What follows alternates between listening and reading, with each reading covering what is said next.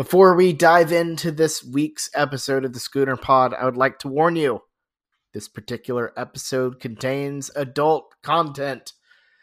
Because of the nature of the Kansas game, our language got, well, maybe mine, got a little bit salty.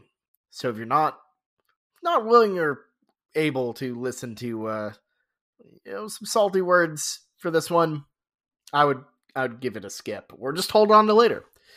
Either way, let's dive in to the mess that was the Kansas game on this week's Schooner Pod.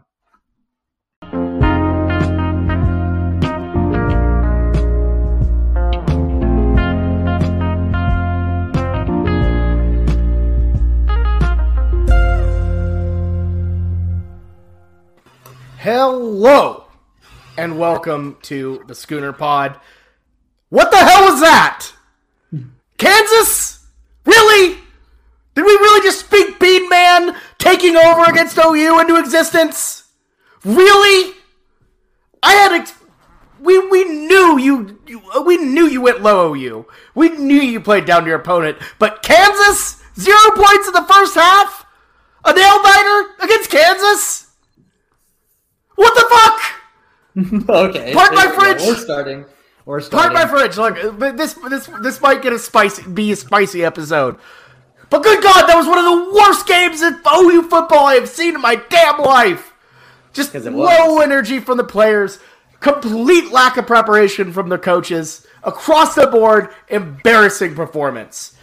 And we'll dive into the details. But Jameson, Ty, what the hell was that?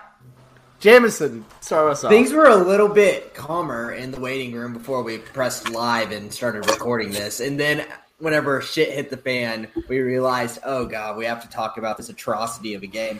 There's just so many things that went wrong, and there's probably maybe one or two things that went right. And thank God one or two things go right and you can beat Kansas. But my God, Jason Bean, we've been talking about the Bean Man the whole season.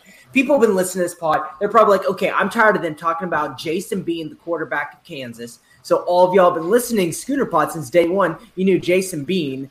You just knew who he was. He wasn't really a problem, but he was a problem on Saturday. And then, too, we talk about another team from down south that's a state school in Texas too much.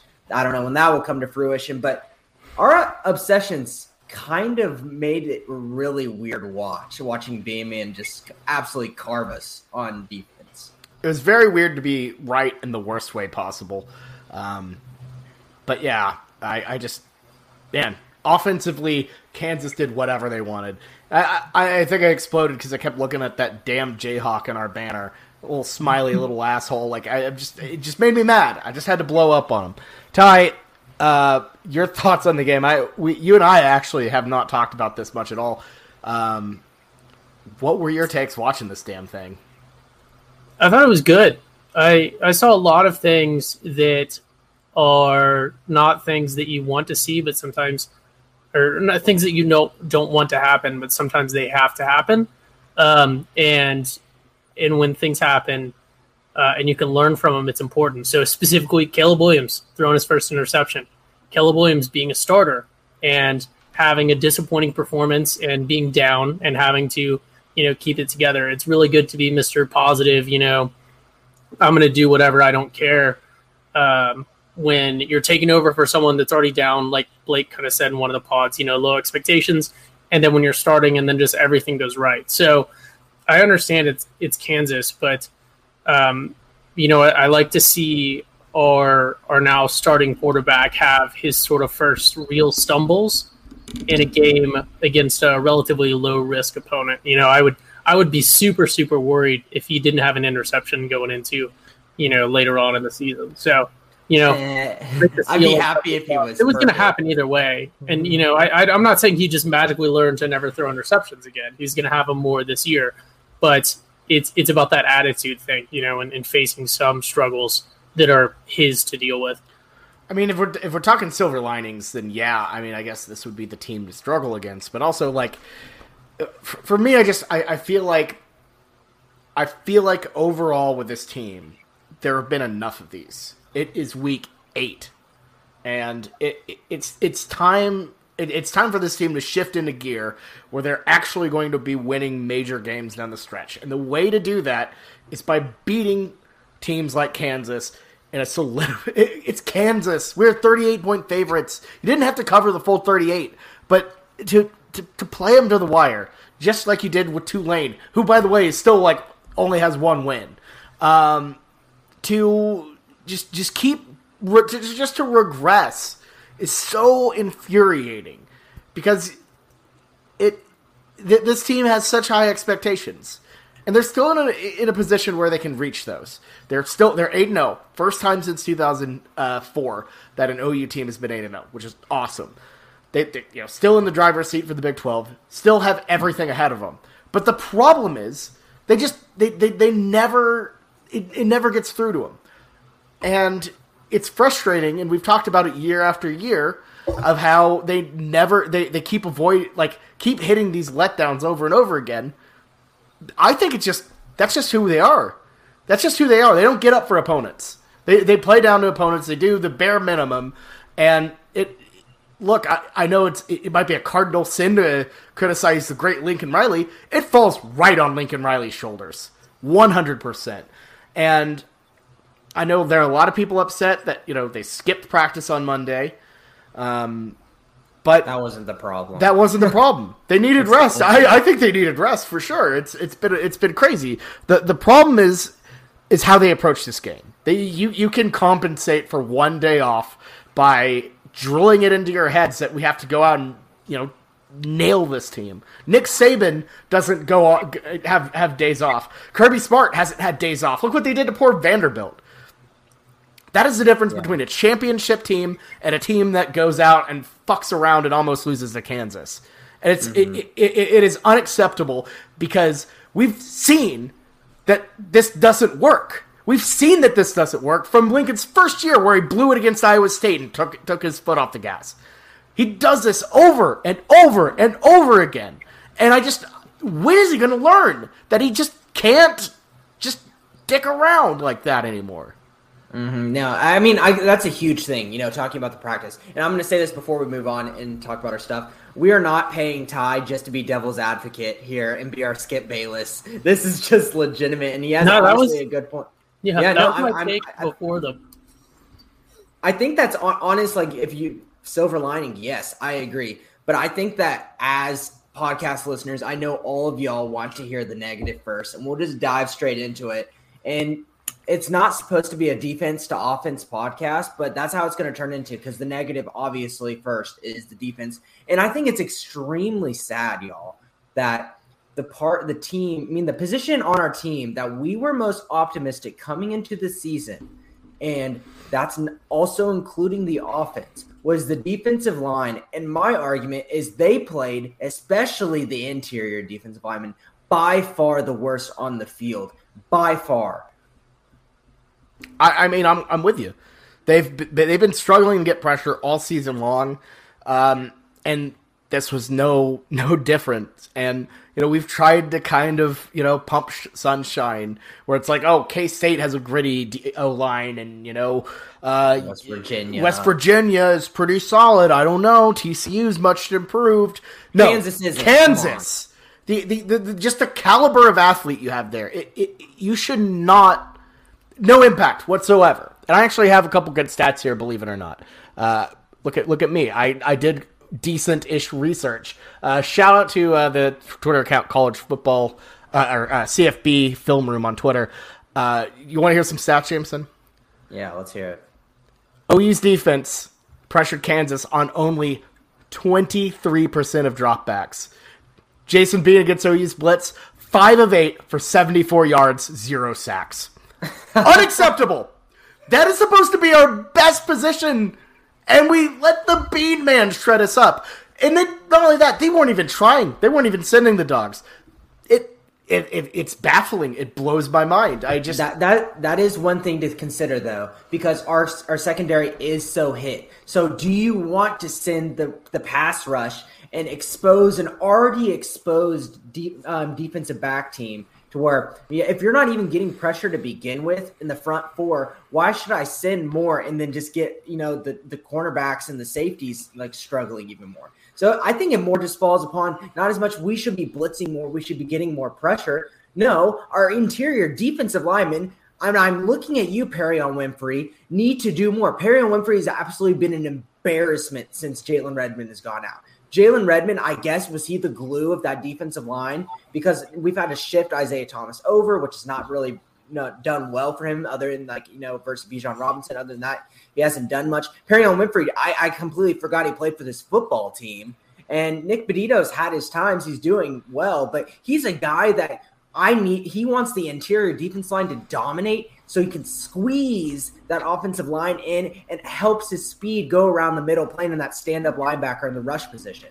And if you do not have a functioning defensive tackle and nose guard, Nick Benito is not going to look as good. Yeah. I got to ask, I think the question, I haven't heard this question asked once, really. How much did Ronnie Perkins cover for all of these guys? Because I think, here's the thing, they're not like bad D linemen per se, but Ronnie Perkins, when he was playing, and when he came in, completely changed that D line. All of those guys ate. The thing is, when you take Perkins away, all of them look mediocre now in this year, this entire season, other than with the exception of Nick Benito.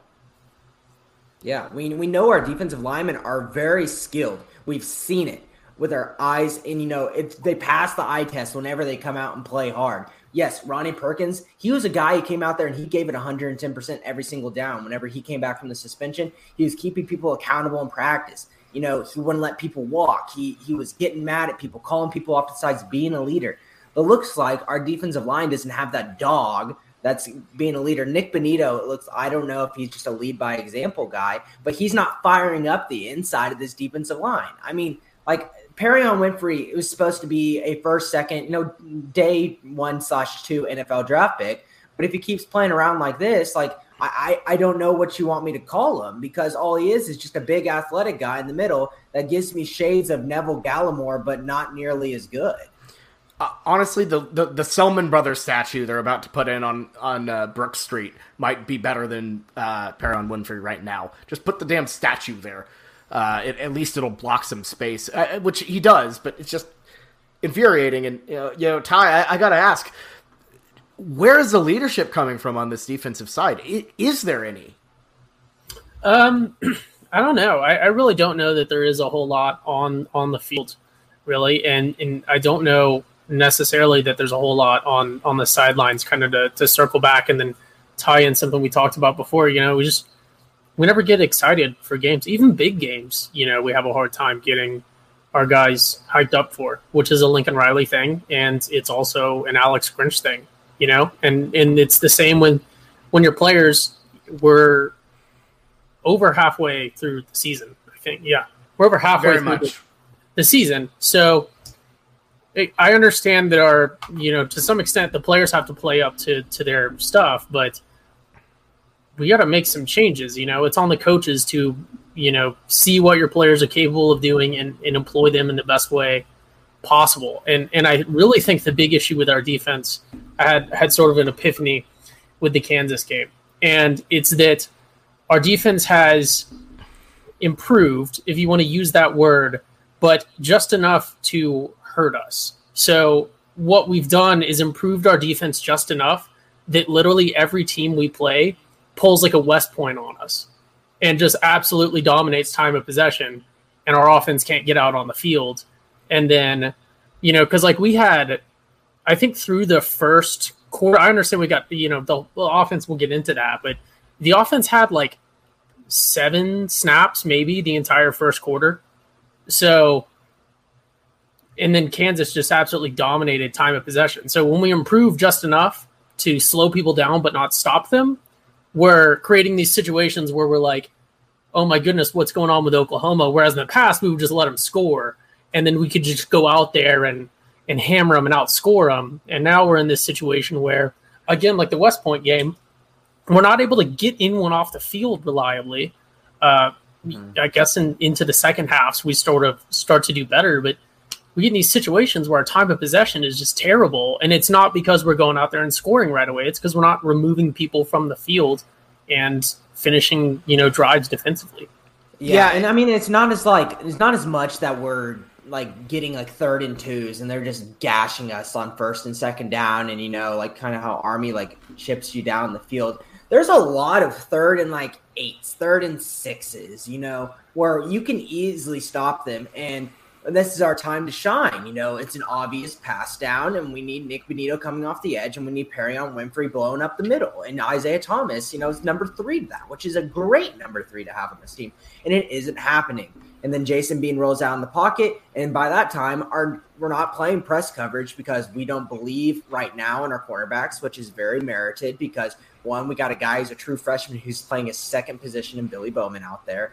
And then Jaden Davis, even though he played okay, is been getting roasted the whole season. So we're not playing press coverage because we don't believe in those guys' ability to cover for a couple of seconds. And whenever you're playing off ball and you give the quarterback 4 or 5 seconds to throw, no matter how bad he is, and no matter how inaccurate he is at Jason Bean, he's going to find, Kwame Laster or somebody open. It's as simple as that. So it starts, if you're going to talk about where in the pyramid it starts on the defensive line. The defensive line should be making our hobbled secondary and our inexperienced secondary's job a little bit easier. The secondary is just kind of, they're obviously not playing. They're doing a lot of things where they're not playing in the right spots. And, there's a lot of smart people going talking about that.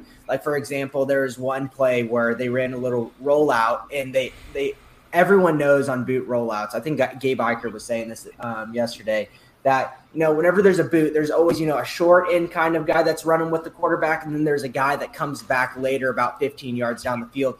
Everybody knows that play. And that guy was not even covered. So obviously there's a problem here, but our defensive line should be making their lives a whole lot easier. And that's not happening.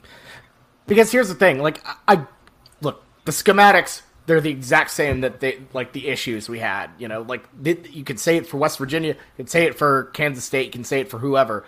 But here's the underlier. It's freaking Kansas. They're the worst 3rd down conversion team in the country before they showed up here. And they're out here converting 3rd and 10s. 9 of 13. 9 of 13. That's despicable. It blows my mind that this defense, I don't know if it's arrogance, if it's what, but they don't play with any passion. They don't play with any fire. The only energy they have played with all season long has been the second half of Red River when it was just going crazy. It's just it is so infuriating to watch because it's Kansas. They're not a legitimate team. They have scored 7 points in the first half against Big 12 opponents before entering this OU game, which is just nuts. NFL fans, hungry for a big win this week? Well, DraftKings Sportsbook, an official sports betting partner of the NFL, has you covered. New customers can bet just $5 on any NFL team to win their game, and if they do, you win $200 in free bets. Winner, winner, chicken dinner. It's that simple. Now, of course, if Sportsbook isn't available in your state yet, like Oklahoma, DraftKings won't leave you empty-handed. Everyone can play for huge cash prizes all season long with DraftKings Daily Fantasy Sports Contest. DraftKings is giving all new customers a free shot at millions of dollars in total prizes with their first deposit. So, download the DraftKings Sportsbook app now. Use promo code TPPN, that's TPPN, bet just $5 on any NFL team to win their game straight up and win $200 in free bets. If they win, you win with promo code TPPN this week at DraftKings Sportsbook, an official sports betting partner of the NFL. Must be 21 or older, New Jersey, Indiana, or Pennsylvania only. New customers only. Minimum $5 deposit and $1 wager required. One per customer. Restrictions apply. See DraftKings.com/sportsbook for details. Gambling problem? Call 1-800-GAMBLER. I got a question for you and Ty, you and Bobby. Does this defense fall more on the coaches, because a lot of people have been really harping on Alex Grinch? Maybe they're not getting ready for it, or is it more so just on our players? They're not filling the gaps and if they're doing the assignments that they need to. Ty, I'll let you start. Oh yeah, I'll take it. It's on the coaches. The coaches recruit the players. The coaches are supposed to develop the players, and the coaches are supposed to employ the players in the best way that they can. This is Kansas we're talking about, right? I don't understand there's more nuance to this argument, but this is Kansas that we're talking about. our athletes just across the board compared to Kansas's athletes, our defense versus their offense, we just have objectively better athletes. We should be able to go out there and reliably dominate. I understand we won the game, but this is like, at the start of the season where I was saying, yeah, we won, but it felt like a loss. This is that same one. We should not be in this situation where we're struggling like this. And the only thing that really, really pops out to me is the coaching, because we haven't seen a big, shift across the board. We haven't. This was supposed to be the defensive coaching staff that was going to put us over the hump and make the difference. And I understand you can make the argument that the offense has maybe regressed a little bit, but the offense is still a top 10 in the nation offense in a lot of respects. And the defense is not living up to the hype. And like I said earlier, when we were just letting people score on us, at least we had more time to go out there and do whatever we wanted to do offensively. Now, we're just slowing down the bleeding and still dying in the end. Look, and I think there's a chance this is a one-trick pony, a defense. It's a gimmick. Because if they can't get pressure, they can't defend. They can't defend. They can't cover. Yeah. The corners have done nothing but get worse this season. You look at a guy like Jaden Davis. Over his career has done nothing but get worse. And I fully agree with. Look, there have been a lot of people, who have pointed out Key Lawrence. Great, pretty solid performance. He's the only one who looks like he's improved. I fully agree. I'm not the first one to have that take. It is not an original take, but it's the damn truth. And you have to really be concerned about how we develop our secondary, how we develop our linebackers. Man, they're useless in coverage, absolute useless. They're tackling dummies. They don't do jack back there. Yeah. So it's infuriating to me. It completely starts with the coaches, because either you're going to go balls to the wall and try to tear Kansas down, or do that. It's baffling to me, because either you get burnt by trying to sin the house, or you just bleed out like that. But you know what? That's clearly not working. Kansas just tore us apart. The Bean Man tore us apart. A literal meme tore us apart. And it's just not. I've been rambling too long. Jameson, go for it. No. I think a lot of it falls on the coaching, and I think there's multifacets of this. And Bobby was hitting on it. Our Key Lawrence has gotten better and he's developed. We knew Patrick Fields was broken goods. We've known that for a long time. So in the development standpoint of the safeties room, Alex Grinch isn't doing that half bad of a job of making his guys better. He's just not doing a good job at giving guys opportunities on the defense that should be getting them. Bryson Washington has shown nothing but good stuff this whole year. He's had interceptions. He had a great fair catch on the onside kick. But how many snaps he got? Let's take a guess. Anyone want to take a guess how many snaps Bryson Washington got in a game where we could have tried to shown something different in the secondary? 0. And that was the answer. You didn't even have to guess. It's 0. I don't understand why, because Patrick Fields ain't really showing much this whole season, but he's our leader, and he's such a good guy, and he does all this stuff off the field. I don't care if you're not shown on the field. It doesn't matter who you are. It doesn't matter what part you're in the locker room. I don't care how you are in the locker room. I care about how you're on the field. Alex Grinch is a real big problem. And okay, now let's go to the cornerbacks, Bobby. And this is what I want what you were kind of saying here. People, they always go down when they're cornerbacks, and we've seen this for a long time at OU. Jaden Davis, Exhibit A. And that's why whenever we hired Manning as our cornerbacks coach, what's originally was not supposed to be the case. He was a guy that we were looking at the linebackers coach because that's what he played at UCLA and all that stuff. But Lincoln really wanted Odom, and Grinch said, "You brought me on because I'm going to pick my own guys. So you let me bring in Manning because I like him that much." And he said, "Screw it, throw him at corners. We'll be okay." And guess what? He's not developing them at all. They're getting worse, and they're not fitting in their schemes because Roy Manning, he might know some stuff pretty well, but it doesn't look like he is making them any better and putting them into right schemes. And I know it falls a little bit on the players because obviously coaches aren't going to put you in a position to have guys running wide open. But the same thing is he hasn't shown me anything so far that he's making our players any better.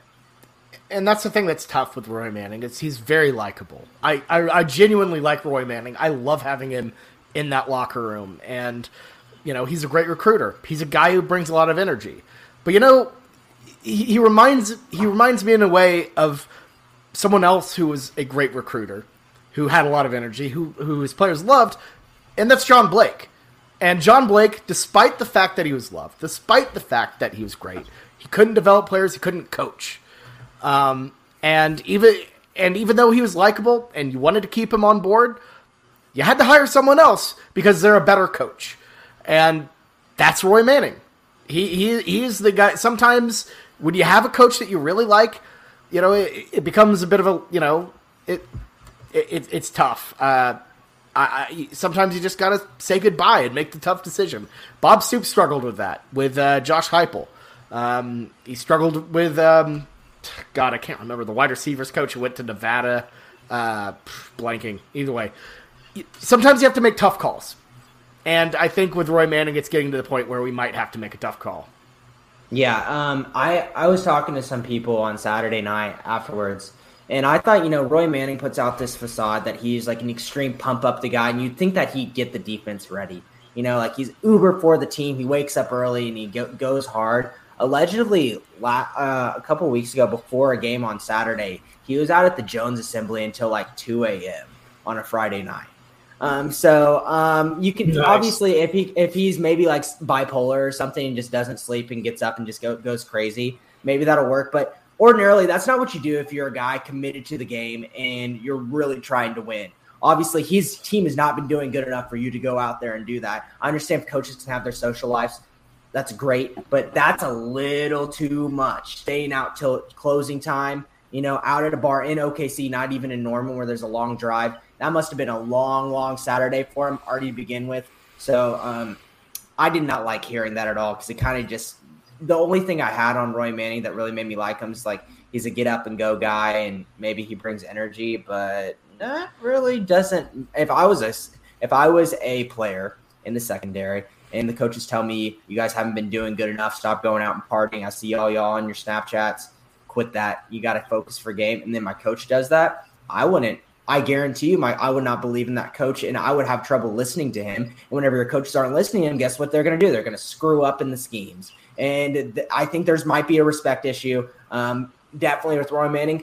Absolutely there is, because there's been a problem with that, people even trusting to commit to him in the recruiting game. And then with Alex Grinch, when all things are going bad and he's not giving the backups any chance, what makes you think that, when Josh Eaton at the cornerback position or Bryson Washington barely gets his play, they actually have done much because he's been ignoring them the whole time? It's about leading by example, and no one's going to follow you if you don't do the same thing. Sorry, Ty. Before I let you go, if you're going to pull a Coach Beard, do it after the game. You don't do the Coach Beard before the game. You do it after. You have the late night there. But Ty, I got you. What do you want? Sorry, that sounded wrong. You got it. Yeah. No. I think just to close out this little segment we're on, there's obviously a whole ton of issues just across the board. The fact that there's even a debate. Is it the players or is it the coaching staff? Shows you that there's a problem with both, or there are multiple problems with both. There's not one thing to say, hey, this is it. And, that's why it's persisted for so long, because even if it's a tough decision, like a specific coach, or something like that, if there's only one issue, it's very easy to identify and then rectify or mitigate that issue.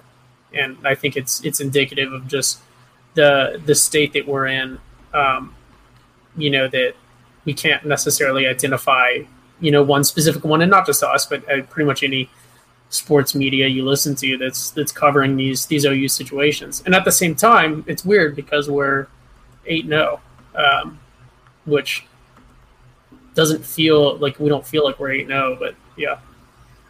It doesn't. And it's crazy. I'm in such a sad sack mood despite being in no. It's weird, but we have high standards here, and I mean the eye test. I don't care that we've won all of our regular seasons game. I'm kind of tired of hearing people saying be happy or 8-0. I feel bad that I'm so sad sack because I'm 8-0. No, because guess what? In college football, you have one thing that is really going to make you happy at the end of the day, and that's winning a playoff game for us and hopefully winning a national championship. And by the eye test, we're not doing that. So stop saying I feel bad for being mad at this team because even though we're undefeated, well, our eyes are telling us that we're not good enough to do our goal. So guess what? We're going to be mad.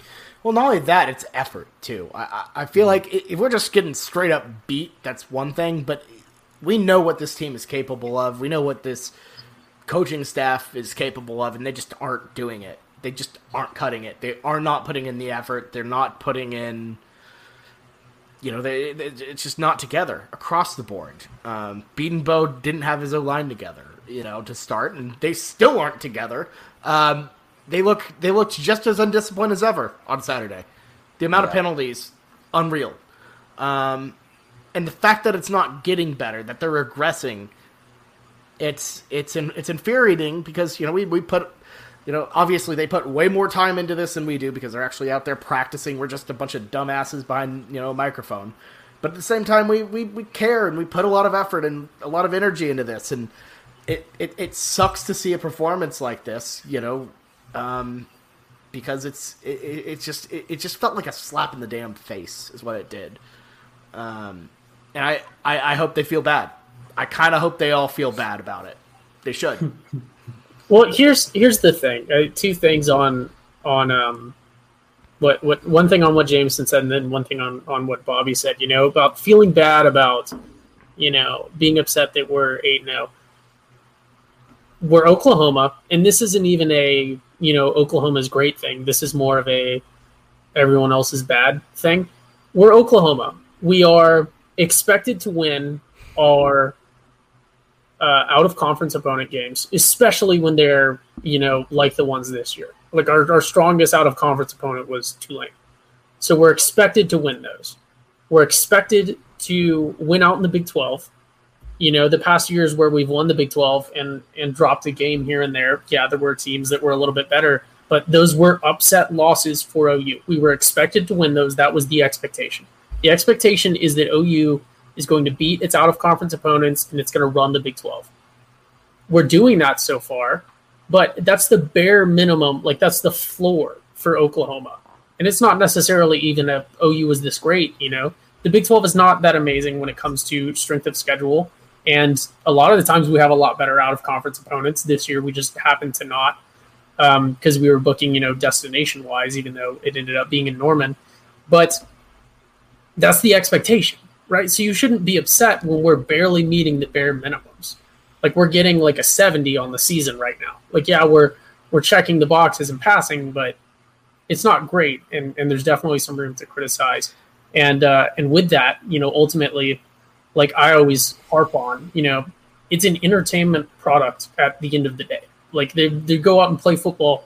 They don't generate anything by doing that. They're not out there like. There's not like a touchdown coin where like a crypto is mined every time they score a touchdown. Although we definitely need to get on that now that I said that. Caleb coin. Caleb coin. I love it. Yeah, I don't think we can brand it off of the players. It's just Caleb. We can't brand it off the players. We got to pull the NCAA and say let's pay Ralph Rucker $30 to get a NIL deal, and we'll make a Rucker coin. Spencer coin. Austin's in. I love it. Yeah, every time he's booed, we do a release. Rucker coin. I love it. But but what I was going to say is ultimately it's an entertainment product. The fans are the client and therefore have the ultimate, anyone that's ever done anything in the business end. It's not like the customer is always right there. The client, the one that is paying for everything, is going to have the ultimate say. And I understand, nobody here is a massive donor, at least, us personally, but your season tickets go towards stuff. There's all sorts of things that go towards funding this, and that's each individual piece, and at the end of the day, the people paying for it have have the greatest say. I'll have you know, Ty, I paid $200 for my donation to get my tickets in, and I'm kidding, of course, but it's I don't know. It sounds hokey and goonery and old-timey to say, but it's like when you're playing for OU, you're playing for something bigger than yourself. You're playing for the people that came before you, your students, just you're playing for this institution and all the people that came before you, and maybe you aren't. Maybe you're just trying to play for the NFL. That's totally fine. But I don't know. I think maybe this overly romantic idea of, that it means a little something more in college, or I don't know. Maybe that's lost to other people, but I don't know. I know I certainly feel a lot of pride when I slip that dirty old OU hat on my head every Saturday and head to Norman, and it's a bummer when other people, the people who actually are out there doing the work, sometimes don't feel that way, because I know I certainly do, but sad boy hour for Bobby. I know it is sad boy hours. It is sad boy hours, but here's the thing. Look, and I'm not trying to pump sunshine by being like, oh, right, no, blue, blue, blue. You'll never see a fan work harder than this guy. You never see him. Yeah. We need. Here's the thing. That's what we need. We need leadership. Not Tebow, like, whatever BS leadership that was that nobody actually cared about.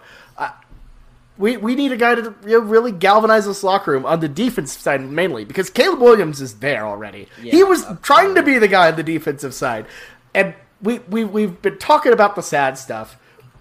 We've been talking about the annoying stuff, but let's talk about Caleb Williams, because all things considered, when he was actually on the field, pretty good game outside of that pick. Completely overlooked a wide open Kennedy Brooks, which would have gotten a first down or maybe more, which was atrocious. But that was his one freshman moment. He will know not to do that anymore, I would hope. But 15 for 20, 178 yards, 2 touchdowns. And, of course, the most bonkers play I've seen in my life on that 4th and 1, where he rips the ball out of Brooks' hands and gets that first down. Jameson, we were watching that one together. Have you seen anything remotely like that? No, it was absolutely ridiculous. Some of the plays that he made on 4th down were unbelievable. Let's talk about the first one before we talk about the handoff play. Yeah. Because the first one, I was yelling this whenever I was watching this with you. My God, why did he go to the outside on that? Because he had all of the room in the world in the middle, and this dude went to the outside on 4th and 2. Thank the Lord broke 2 tackles. But, that's what happens when you have Kansas tackling. And he made a huge play because Caleb Williams is destined for one big play. But if he goes up the middle, that's the safe play. It was there.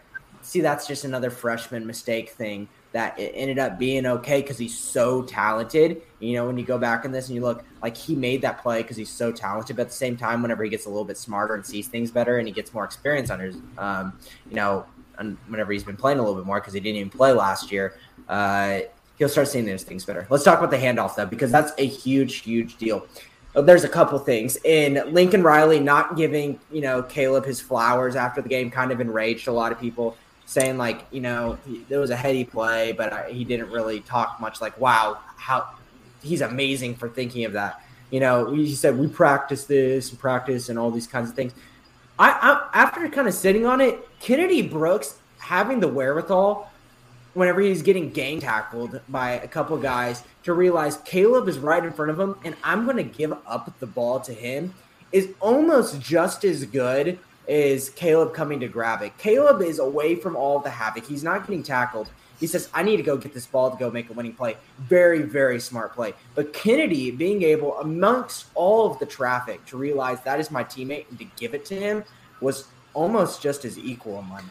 Well, especially with how fast it was, given the forward progress issue, which is what a lot of people had with it. But Ty, your thoughts on that insane play? Yeah, I don't want to be too hardcore devil's advocate here, but that was it worked, but that was I don't want to call it a stupid play, but I hope he never tries that again because the likelihood of that, working. There's a whole argument, and I don't necessarily disagree with a lot of them on whether or not that was even legal. I'm fairly certain that Brooks did cross the line of scrimmage by a noticeable margin, and forward progress was definitely stopped for a significant enough time before the handoff occurred. So I do want to acknowledge people's arguments there, because I don't necessarily think that they're wrong. It was just such a novel situation, but that is I don't think that's a smart play. Like, the likelihood of that working, and I'm not talking about on the review side, like the likelihood of that just working out like it did on the field is just so ridiculously low, and the potential for what could have happened there was just, had that turned into a scoop and score for Kansas, that would have been the potential game-turning moment. So that specific play, I don't know. But like I said, when we first saw Caleb Williams really against Texas, this is one of his biggest keys. It's a completely intangible. I guess you could argue he's just so skilled that he makes it happen. The dude is just lucky. He just has the Schooner magic.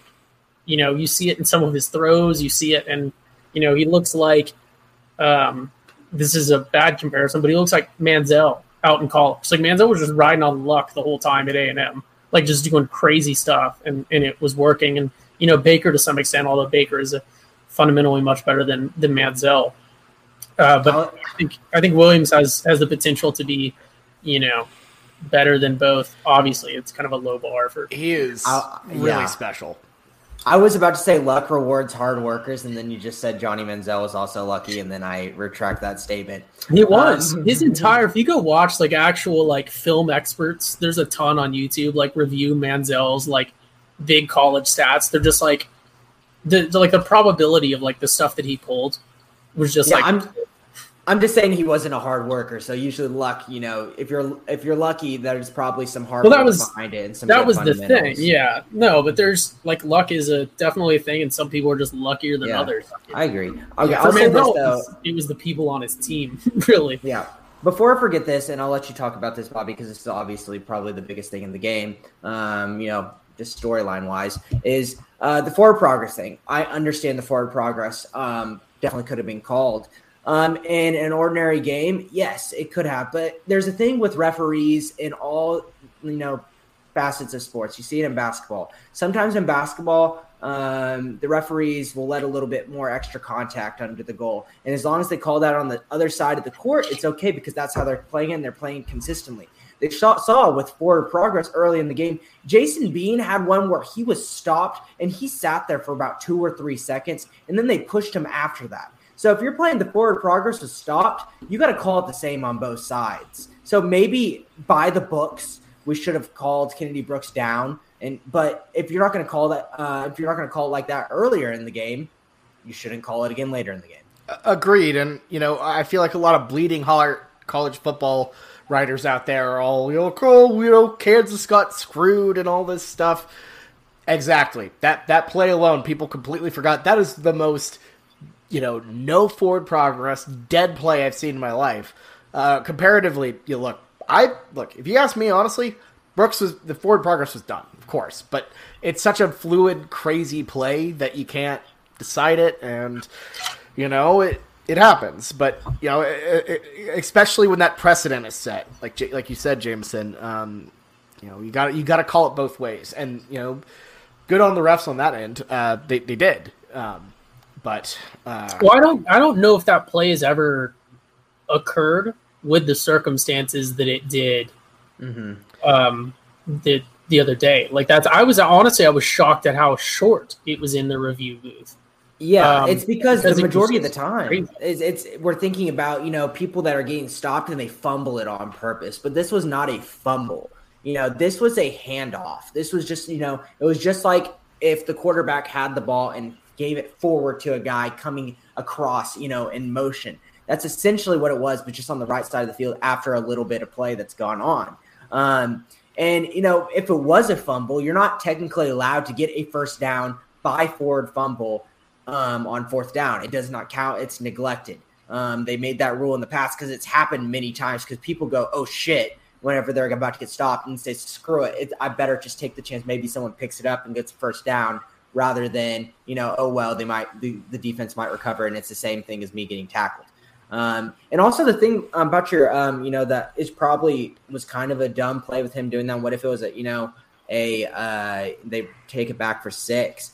This wasn't a lateral. This wasn't a fumble, because the majority of times with handoffs like that, if they drop the ball, the guy that was getting the handoff should be right there to dive on it. And if he's right there, there's the majority of the time there shouldn't be a guy coming around the middle, picking it up and scooping it and scoring, because of how proximal everything is. Those scoops and scores of those long little bouncers and on fumbles, or your quarterback's isolated in the backfield and you have 3 defensive linemen back there. Plus the alternative of Kansas being on your 50 anyways, if you just are down, is already really bad. So there is not a ton to lose there, honestly. Yeah. Especially after what we saw Kansas do, because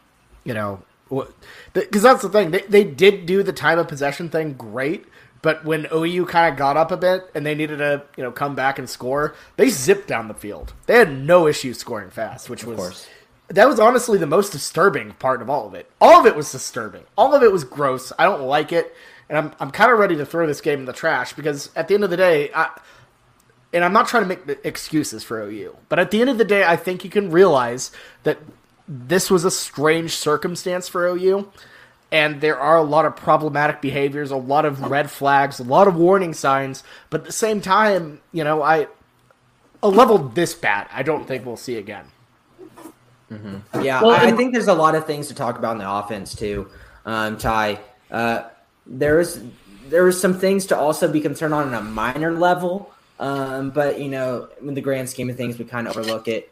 Kennedy Brooks kind of struggled to get going for the most part today in the run game. I don't know how much that was Kansas' scheme, but it doesn't matter really what Kansas schemes Kennedy Brooks should eat. 24 carries for 79 yards. Come on. He should be doing a whole lot better in that. And then also, I think there's really not much to talk about Kennedy. He's just going to get his. I don't think this is some kind of thorn in his side that he's going to be screwed over. But I want to hear your thoughts, especially Ty, like what do you think is going on with this wide receiver room? Last week, we kind of saw Jane Hazelwood trying to step into that wide receiver 1 room. Did we just not get the opportunity to see a wide receiver 1 with the amount of drives that we had and kind of the position we were in this game? Or is it going to be kind of the same old that we saw with Spencer Rattler to begin the season? Is we're just kind of even across the board and whoever's open gets it? Yeah, so I think here, obviously, sort of an underperformance, but I think here the stats don't necessarily tell the tale. When I went back and watched highlights, I saw this during the game as well, a lot of people might disagree with me with 3 receptions, but I saw a pretty firm WR1 case for Hazelwood again, which is something that he's really started to cement, which is good. Gray got some more receptions. I think that was, a halftime adjustment schematic thing, us really trying to change stuff up, which if you really go back and watch, there were some pretty significant things like, working Gray out in more receptions. But again, the Drake Stoops is amazing, but 3 catches, and then I think he had a target that was poorly thrown. But Drake Stoops out there dying on blocks and receptions again. We need our other, our 5-star dudes. I understand he's one of the older guys, but Mims and that other guy that's like 5'6", to get out there. Because there was one play where Drake Stoops was, I think he may have touched on it. Like Williams was rolling out on just a QB run, and Stoops was trying to block 4 dudes all on his own. It was actually pretty hilarious. He's running around waving his arms, going back and forth, trying to fight back 4 dudes. It's just crazy. But yeah, obligatory shout out to Drake Stoops for his tremendous effort, more so than any other receiver on the team. Well, and early on in that first half, Drake Stoops was the only good thing about the offense. He was so stabilizing. And I think that has to do a little bit, to toot my own horn, that my whole take of the best place to be as a receiver is WR2. Because you're the dude that has enough, if you're a firm WR2, you got enough skill to be out there making plays, but you're not the dude that the entire defense is he's over there, we got to key him up. You're the guy that can make those sneaky, plays. And I think that's what Drake Stoops does and does it reliably. As Red Dirt Sports says, often future New England Patriot Drake Stoops, which that I mean that role is something that the Pats have done really great with, and I don't know if he has that in him, but he certainly maybe plays Tampa Bay. It's a key part of the Brady. It's a Brady thing, not a Belichick thing. You got a tall, crazy white dude, Gronk, and then you got a little crazy white dude. Gronk at least is like the right kind of crazy. He's not a murder. He's not a murder kind of crazy. He's just I was talking about that fun as the little crazy. Oh, gotcha. I thought you were making a Hernandez. Aaron Hernandez is also not a white dude. Yeah, true. Good point. Anyways, let's just end this. Let's end this. Jameson, what grade would you give it? A through F to whatever the hell number you want to give it. I give it a C-, and I think this was kind of were you talking about Ty? Were you talking about passing? About this whole game? I'm talking about the entire game. Yeah. The entire game. How would you grade this entire game, Jameson? It depends. It depends what scale, because this is so tough. I've never graded a game before because we won, so we passed. But we got a 70%, and I really liked what Ty said because we are as OU, we're like a 3.9 student. We get A's a lot of the time. We have very high expectations for us. We've tripped up in our fair share of times. For the majority of the time, we do well. Passing, 70% passing is a great test grade to get for many teams and players across, all of athletics. I'm sure there's plenty of athletes to get 70%, and good for you if you have a degree upon 70%, because it's great. But whenever you're a 3.9 student and you get a 70% on that test, you're absolutely livid about it and you're pissed. And that's all you can think about, and you're really, really mad about it. That's what happened here. We did what we needed to do. We had a couple correct answers to get us to pass. But in the grand scheme of things, we dropped the ball and a lot of bad things happened. And maybe we didn't study hard enough. And that's probably what happened. Maybe we were out, partying at Jones Assembly till 2 a.m. on Friday. I'm living proof that C's get degrees, baby. They might not win national titles, but I'm not going to make that joke. Ty, grade. What would you grade him? I'll change it up from the A, B, C, D, F scale. We'll go ACT scale for this. So what I would give this team on the ACT scale is, I know we have some special listeners. So the ACT is graded from 1 to 36. I would give it a 12. So not good enough to get into OU, but good enough to get into OU if you look good at high school football. So they woke up hungover, forgot the calculator, and just kind of guessed. Well, that would be presuming that our athletes went to class and that also had majors that required a math course. Oh my god! Hey, I got a major that required intro to logic, so I take offense to that. One fairly important athlete does in fact have a course that involves math, but he's able to use the "what did you put" method. Oh god, Ty! Look, here's what I'm going to give this grade. So this is I didn't show up to the final, but my teacher just didn't care and still passed me anyway.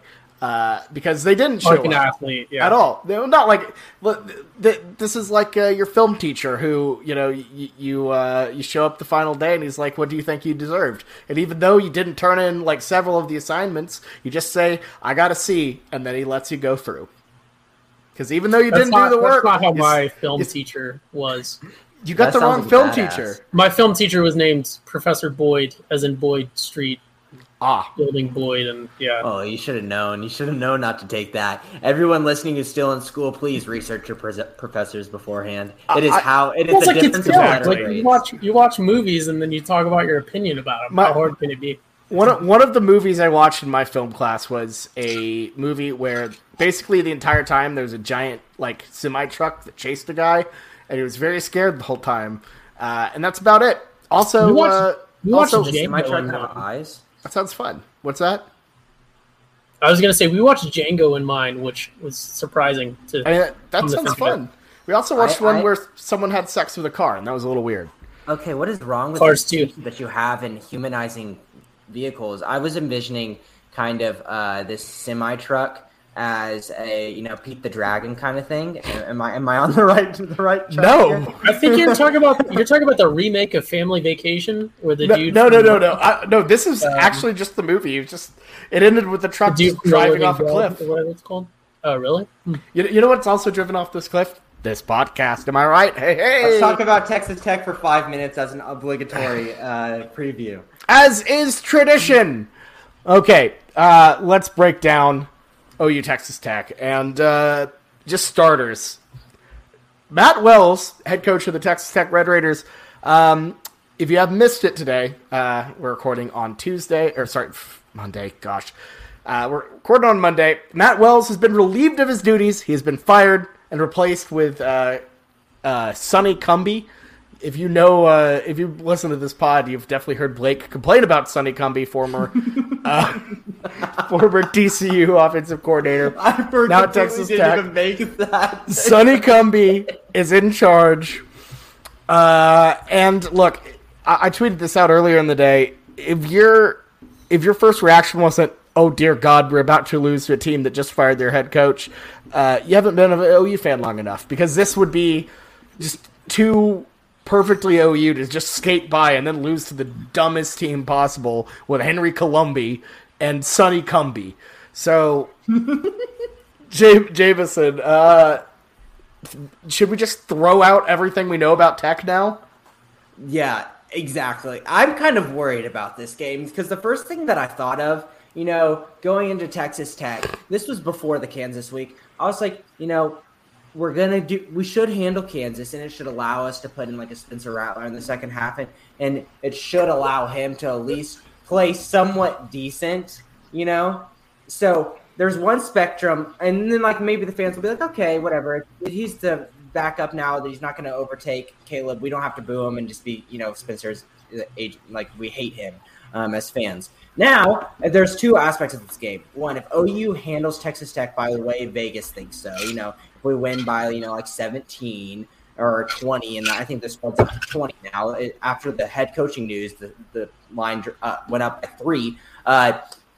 There should be a chance that backups could come in. And Spencer Rattler coming in first back to OU and not on the road is scary. Then there's the other side of it, like you're saying, is what is going right for this defense to make me think that Colombi, a guy that we also been making fun of this whole year, even though we kind of like his hair, and we actually kind of like him more, so we just kind of make fun of Bean because of his last name. Like, is he just going to sauce up our defense just like Jason Bean did?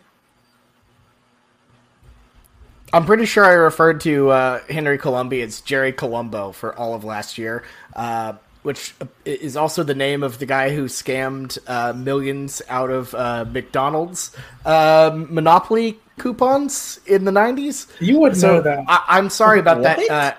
You wouldn't know that. No, a documentary came out. I mixed the Colombo. So Henry Colombi, I'm sorry for calling you Jerry Colombo last year. Please do not murder us. I'm very afraid of you. Ty, your early take on the Red Raiders. You know what? So, yeah, this whole time, when I went on this whole Colombi is cool thing, I thought it was Sonny. I just realized that Sonny Cumbie and Henry Colombi are different people. What? It's so confusing. Well, I just knew I had a weird, C name stuck in my head. Wait, so you're talking about the quarter? So were you talking about the quarterback with the long, luscious hair, or are you talking about the coach? It's something like that. No, I didn't know they were different people. Just thought there was some weird, amalgam of, offensive coordinator and quarterback. You guys are talking about backups coming in. What we don't want is Colombi's backup coming in, because I don't know anything about him, but the dude's name is Maverick McIver. Oh, no. What? Maverick? Wait, what? Maverick? Yeah, you're right. Maverick McIver. Is that the most Lubbock thing you've ever heard, or what? That sounds. That's like someone looked it up. He has to have a mullet. That's like a really cheap mod. No, he doesn't. Oh, well, not in his ESPN photo at least. But that's like a really cheap, throw in generic names on NCAA that aren't actual names, like Maverick McIver. Oh God! Hold on, I'm pulling up for those of you watching. I'm pulling up Maverick McIver here. Look at this man. Yeah, not what I expected though. He doesn't look cool. A necklace tat though. He doesn't look like a Maverick. Look He at looks the like a necklace tattoo. Yeah. Well, like what do you call it? It's got to be a real necklace. he looks like one of No, those losers that went to that's Dallas Jesuit or something. Yeah, we've does. got some You're listeners exactly like right. that. Where did he go? No, that is just a necklace. He's from San Angelo, whatever that is. San Angelo, I don't Texas. Okay, There's well, that's a enough lot talk of about things. Maverick MacGyver. The last thing we need to there's a become lot is of a things Texas to be high school fair. football Yeah. podcast. Ugh. Well, I mean, another guy that we used to love to talk about in Texas Tech. I'm pretty sure they have a guy that we always called Eczema. Their wide receiver Exuna is a guy that could sauce us up. Kwame Laster for Kansas did it, so anybody can do it. So that's kind of similar place to us. I really don't know him that well, but number one wide receivers could do it because our cornerbacks aren't there. But it's also we have to talk about. Texas Tech, obviously we're just talking about the coach and we're talking about us, but Texas Tech blew it so hard in the second half last week versus K-State. Did not score a point and had a game where they felt like they had it in the first quarter and lost the game by a point. So momentum-wise, they're pretty rock bottom, similar to us, where we just hit a really, really poor spot, obviously with Kansas. But your coach getting fired after you absolutely blowing it, not scoring in the second half. I'd rather not score in the first half and at least do something in the second half, and then blowing it and losing in the second half. So momentum-wise, we're kind of on similar, storylines here.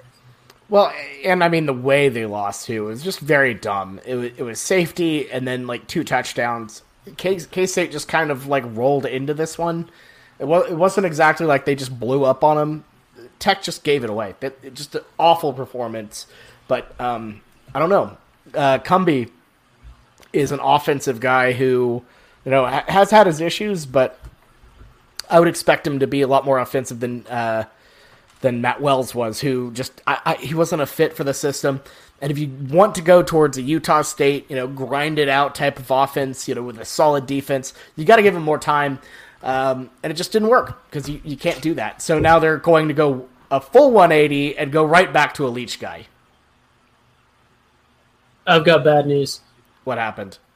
It's a storyline thing. Oh, Maverick MacGyver's dad is named Rick. He played for Texas.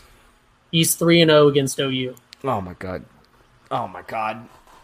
We need to make sure Maverick MacGyver does not touch the field, or else we are screwed. Yeah, that's we're very the way worried Carry about on Winfrey's playing in the middle, I don't see how a quarterback can get hurt. So, in the way our secondary is playing, I don't see how a quarterback can get benched. So, I think we're safe. Maybe. Hopefully. We got to touch on Sir Roderick Thompson, though, as well. Pretty solid running back. Kind of small little dude. Pretty good. But OU's run defense is pretty solid, so I'm not too worried. But yeah, no, Eczema definitely also similar. We have no idea how to pronounce it. Exuconma. Exuna. Exuconma. Wait, here we go, making fun of the opponent again. This is going to be a mess, but you know what? If everyone brings it, I'm excited for the 2:30 kickoff, the golden hour, if you ask me, because you have a little bit of time in the morning, get right to it during the day, and then you have the little nice night game. So 2 games left. You might be pouty, whatever. Just go out and enjoy some football and hope this OU team turns it around because, God, we sure need it. Mm-hmm. Other than that, I really think there's not too much to really harp in with Texas Tech. It's I do not want to say because I always say like feel so arrogant, but we need to get our ducks in a row this game and focus on us. Obviously we're going to scheme for Texas Tech, but there's a lot of little things that we need to do better. Being in the right place on defense, not losing assignments, and then obviously just seeing if people stay healthy. My hope for here, just talking about injuries, because that's probably one of the last things we'll kind of hit on here, is, De'Aaron Turner suiting up and Jalen Redmond suiting up and not actually playing in the Kansas game last week makes you think, they're probably pretty close. And I really would like to see both of them take this game off again. I understand that's going to be ugly because I think those are two huge glue guys at both positions, because we've seen, Jalen Redmond, whenever he's on the interior defensive line, our interior defensive line looked really dominant. And we're talking how great this defensive line was. And, Delarrin Turner-Yell is always the player of the game, and he's our best player in the secondary. So they'd be nice to have, but I would really not want them to come back too early, especially in Delarrin Turner-Yell's standpoint. I would be okay with Jalen Redmond coming back because it's a meniscus injury. If you come back too early for a meniscus injury, you might just not have as much mobility and stuff, but you can't – it's not likely you're going to get re-hurt that, meniscus that's in between your upper and lower leg bone. Hamstring injury, on the other hand, with Delarrin Turner-Yell, as you saw already in the first game versus Texas, you come back too early, you re-pull it. You need time for that. And we have a bye week after this, so take your time with it. Same thing for Woody Washington, too. Yeah, got to get ready for Championship November. Ty? Yes, Doctor, I concur. No, what I was going to say, I've heard it mentioned elsewhere, but it's really quick. We haven't mentioned it. No bye weeks yet. We played 4 games in September. This is our 5th game in October alone. All right, we've been through – I understand our strength of schedule is not amazing, but it's competitive for our level. We've been through a gauntlet. If this was NCAA, our most rested player would have a little yellow ring around him, right? Like all the dudes have got to be just beaten down right now because every single one of these games has been a grind, right? So if I were Lincoln Riley, really, I would be in the locker room and I'd be saying, team, it's been a grind, but I think I've aged you well. Yes. Oh my God! If you don't get that, I feel it's very bad for you. But I'm sure it's in your subconscious memory somewhere. And just turn on the cheese. There it goes. I love it. It now. Of course. All right, let's cut her off. Let's wrap this up. I'm going to ask you a question before we go. Jameson, when was the last time we lost to Texas Tech or Ty? If y'all know it off the top of your head, take a guess. The year. 2021. Oh, no. You know me. I am like, in terms of sports, I am like so bad at history. All year stuff, I can't answer these questions. No idea. Bobby, do you know off the top of your head? I do. 2002. 2011. God, the head coach, Tommy Tuberville. It was the rain delay game in 2011. Texas Tech went on this run from 2005 to 2011 where they beat us like every odd year. It was awful. Okay, I do remember that. My guess was completely bogus. I'm not a historian. Never have, never will be. I just wanted to say Tommy Tuberville's name on this podcast. So I felt like it maybe would, give some bad mojo to Texas Tech. But anyways, let's wrap this thing up. Jameson, Ty, thank you all so much. So much for coming on. Always a great time. Thank you all so much for listening as well to our rants and our, my various curses. Apologies for that. Anyways, we are presented by the Pigskin Podcast Network, DraftKings, and make sure to check us out on YouTube. Check us out on Twitter. Our live stream's pretty damn good, I would say. You get to see our faces and stuff. And guys, we have a hell of a football feast coming out this week. It is truly the wildest one yet. It gets intense. I can't wait to see it. I'm sure y'all are. We're doing Texas Tech and the Spanky's fried cheese, massive logs of mozzarella sticks. So you get to see my dumbass attempt to deep fry something for the first time with no prior knowledge or experience of deep frying anything. So just imagine how that goes. It does not go well. And also, of course, keep an eye out for the Schooner simulation come out later this week. Our pal Michael Whitman is out here cooking up a great video, so it's going to be some good stuff. Anyways, that is it for the Schooner Pod this week. Make sure to follow along, rate us 5 stars wherever you get your podcast, and we'll see you later for the weekend spread with Bowden Blake. Until then, have a good week. Boomer Sooner.